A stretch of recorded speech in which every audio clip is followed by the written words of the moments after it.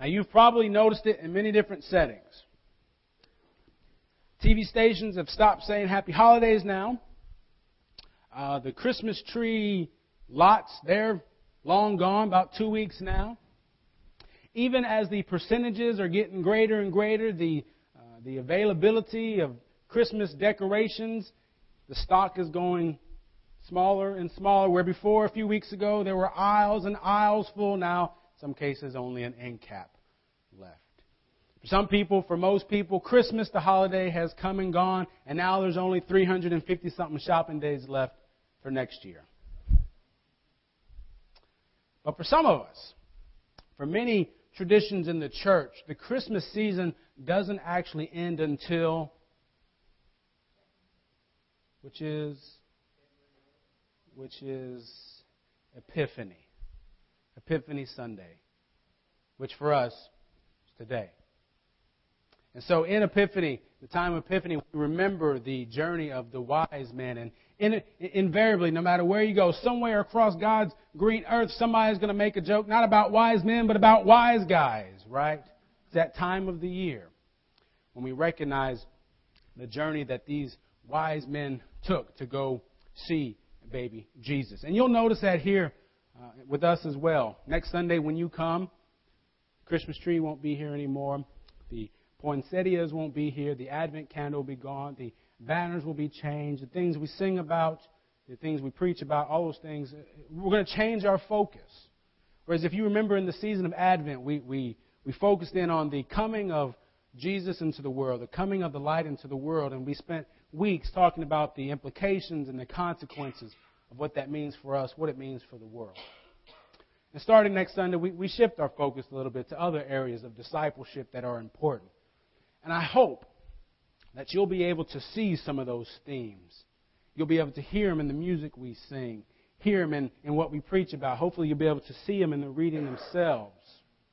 And for some people, that idea of a common focus or prescribed focus is a negative part of being church. That's what organized religion is all about. Well, I'm going to offer to you that I think that's a very good thing if we all have the same focus. If I can convince more and more and more of you to take time to read these lessons, these texts, before Sunday, if more and more of us do that, the chances of new revelation for us as a body of Christ strengthen and grow.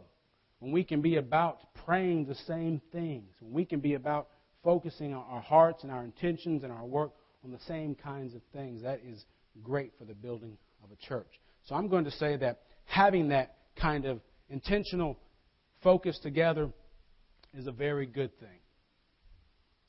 But in the meantime, the wise guys are back, right? Most of us have images in our mind of this story of the wise men, the magi traveling to Jesus. And for some of us, it's 3 men who have come a long way to visit baby Jesus at the manger. Now, you'll probably have somebody in your life, I always do, when we come to talk about the story, well, the church has got it all wrong. They don't know what there wasn't 3 men, and they weren't there at the manger with baby Jesus either. Get it right, blasphemers. Maybe you've heard that. If you have, I would say to you, my advice, tell them thank you for reminding you of truth, because we don't know how many wise men there were. Right? It's not until late in our church tradition that somebody wrapped the idea around just 3 people, but probably because there were how many gifts? 3 gifts. And most likely they were not there at the manger. Especially if you look at the story, there's just some things there that don't give us that clue. Some people say quite the opposite. Jesus was probably 8 years old by the time the Magi come. Regardless. Don't get into this idea of what does it say? Because I'm reading a book called, what's that book called? The Respect one or something. I can't remember the name of it. Anyway. I'm reading it. It's about relationships. And it says something I think very true. You can be right, but wrong at the top of your voice. And sometimes when we get into these discussions about, wise men, astrologer, we can be wrong at the very top of our voice. So just remember that. But for today, as we begin looking at this, I want you to focus on the first 2 verses of this story. These first 2 verses of chapter 2 of Matthew, it's mostly one sentence, one compound sentence that goes on. And in this sentence, the writer, I think, loads us with so much information that if we're not careful, we miss the point of what's really going on. He gives us such a vivid image of what this story really means. How does the story begin? In the time of King Herod. Right? Some of you probably know something about King Herod. You probably know something about the Herodian, the temple, and all this stuff. You probably know something about the history. Some of you do. But for most of us, probably the one thing that Herod is most remembered for would be what? Killing the babies, right? Yeah. Mary and Joseph have to hide because Herod's out hunting the babies, right? Now, you hate to take one moment or one decision in somebody's life and kind of say that that's who they really were. But when that's one of your big moments, it's kind of hard not to, King Herod, right? So let's put that in perspective. Let's just say then that is part of King Herod's rule. In the time of King Herod, what kind of time is it then? Might be kind of scary. Might be kind of ruthless. Might be kind of, you better watch what you say. In the time of King Herod, after Jesus was born in Bethlehem. The writer of Matthew has already told us from the very first chapter, very first verse, in the account of the genealogy of Jesus, the Messiah, the son of David, the son of Abraham. The writer has already told us who Jesus is, the Messiah. And he's already linked him to David, which is a big deal because David equals royalty. David equals the greatest king Israel has ever seen. And so just in those first 2 clauses, we have the kingdom of Herod presented, and we have the kingdom of the Messiah given. A kingdom that so far is about purity and innocence and light. And just to make sure, he reminds you that he was born in Bethlehem. That's no minor, oh yeah, that's where he was born, that's where he's from. That is a significant part of the story because Bethlehem is the city of David. And then he continues. There's a comma there, and he talks about 3. I did it, didn't I? He talks about wise men coming from the east. Where do they come from? I don't know. Nobody knows. But they came very far. And they came for a specific reason. What did they come to do? Pay homage to the Messiah. Where is the child that has been born King of the Jews, or King of the Judeans, better said? We have come very far to pay him homage. Now, what has the writer done? He's given us Herod's kingdom. He's given us the Messiah's kingdom. And he's got a group of people coming in making their choice of which one they want to pay homage to. So it's no wonder that in the very next verse, the writer tells us that Herod was scared.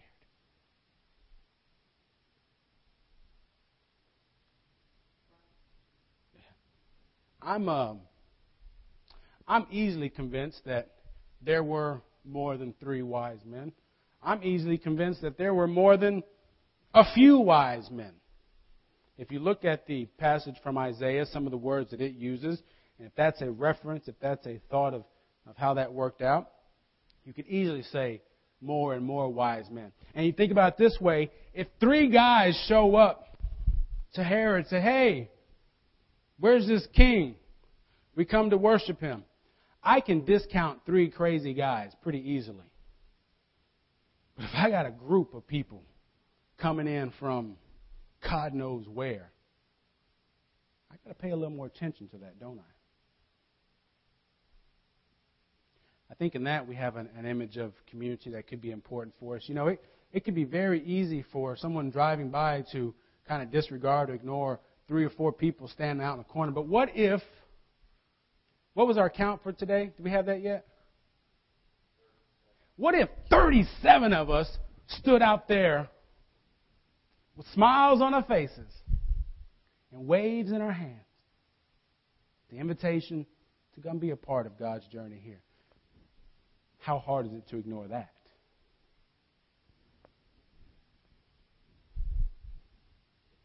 But Herod's terrified. And what does he do?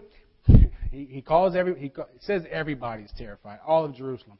Probably an exaggeration, but probably those people who needed to be scared were scared. So he calls them all in. And it's interesting to me, Herod asked the same question that the wise men asked. The wise men want to know, where is this king that was born? And what does Herod want to know from the scribes and the teachers? Where is the Messiah supposed to be born? Now let me tell you why I think that's funny. Herod's in Jerusalem, right? Let's say Jerusalem's right here, right? Right there. Herod's in Jerusalem. Where are the wise men coming from? Somewhere over here. Here they come. Herod says, where is the Messiah supposed to be born? You know what they tell him? In Bethlehem. Do you know where Bethlehem is? Right there. Sometimes God is at work right under our noses. And we just don't have the faith or the eyes to see it. It's only a few miles from Jerusalem to Bethlehem. It's only a few miles from these two kingdoms. One of them can't even find the other.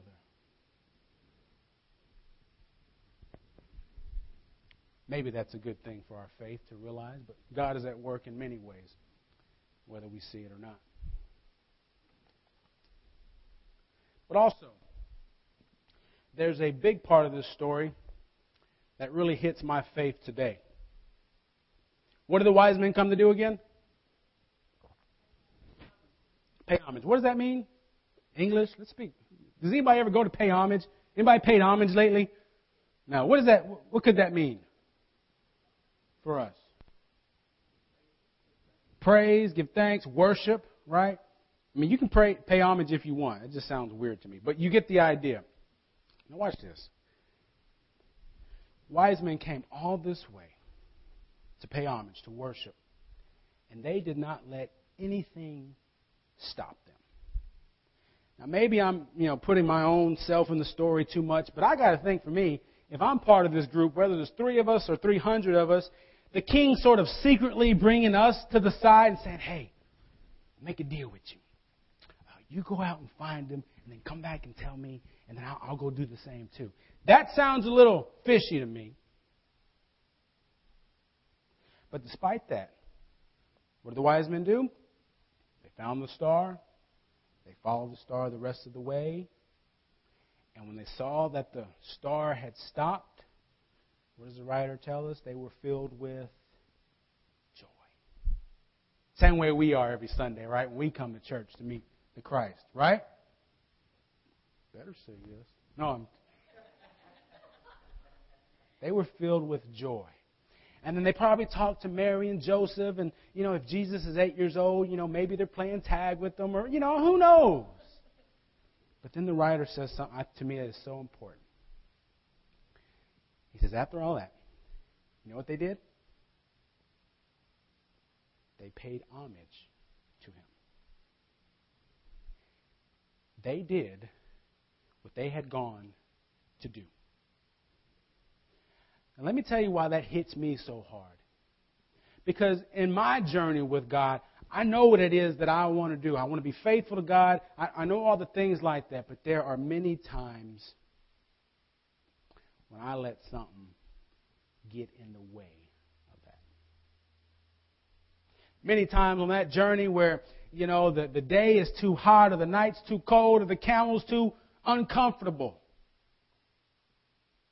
And sometimes we can feel like, I just want to turn back. Been traveling too long. I want to go a different way. I'm just not going anywhere. We let things get in the way of us doing what we say we came to do. We come here on Sunday mornings and maybe we're up bright and early. Maybe we just roll out of bed before we get here. It doesn't matter. But we come and we say we come to worship the King. Do we? I think a lot of times we do. I think a lot of times we don't. what gets in our way. And when we're here on Sunday mornings, we talk about, learning how to be faithful and learning things for our lives that can help us be faithful to God Monday through Saturday. And we wake up Monday morning. Sometimes we do it right. Sometimes we don't. So what gets in our way of doing what we came to do? Around this time of the year, a big example of that for me is this whole deal about, Merry Christmas, right? But specifically when I've gotten in trouble from some people in the church, just writing quickly whatever, and I'll put Xmas. You can't do that. You're taking Christ out of Christmas, you humanist, you secular. Look what you're doing. You're leading the church. Where's the church going? You put Christ back in there. Now, we can be right. We can be wrong at the top of our voice. Because some of us remember, it's one, it's just a word.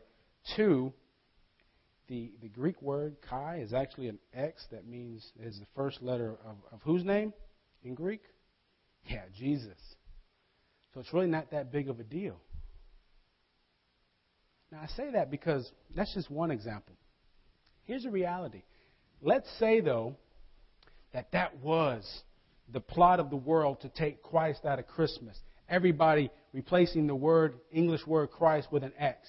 That was the world's way of taking Christ out of everything. You know what I would ask? So what? Because ever since Jesus was born, y'all, somebody's been trying to get rid of him. Hello, Mr. Herod? What's he known for? And that included your dear, precious Jesus as well. Y'all with me? It shouldn't surprise you. It shouldn't surprise me if anybody wants to take Christ out of Christmas, wants to take Christ out of the planet, wants to do anything with Christ. That is nothing new. But what does that have to do with you? What have you come to do? So what gets in your way? We need to stop letting anger and stop letting rebellion, stop letting bigotry, stop letting bitterness, stop letting unforgiveness. Is that a word? Stop letting hate, stop letting injustice, stop letting all these things get in the way of us doing what we came here to do. Stop letting abuse, stop letting addiction, stop letting everything, stop letting, you be honest and fill in your own. Stop letting those things get in the way of us doing what we came to do. Christ came into the world to do something. And nothing, not King Herod, not messed up disciples, not the Roman government, not the Pharisees, nothing got in his way of him doing what he came to do.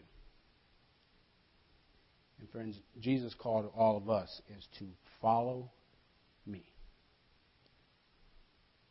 Don't let anything get in your way. In Jesus' name.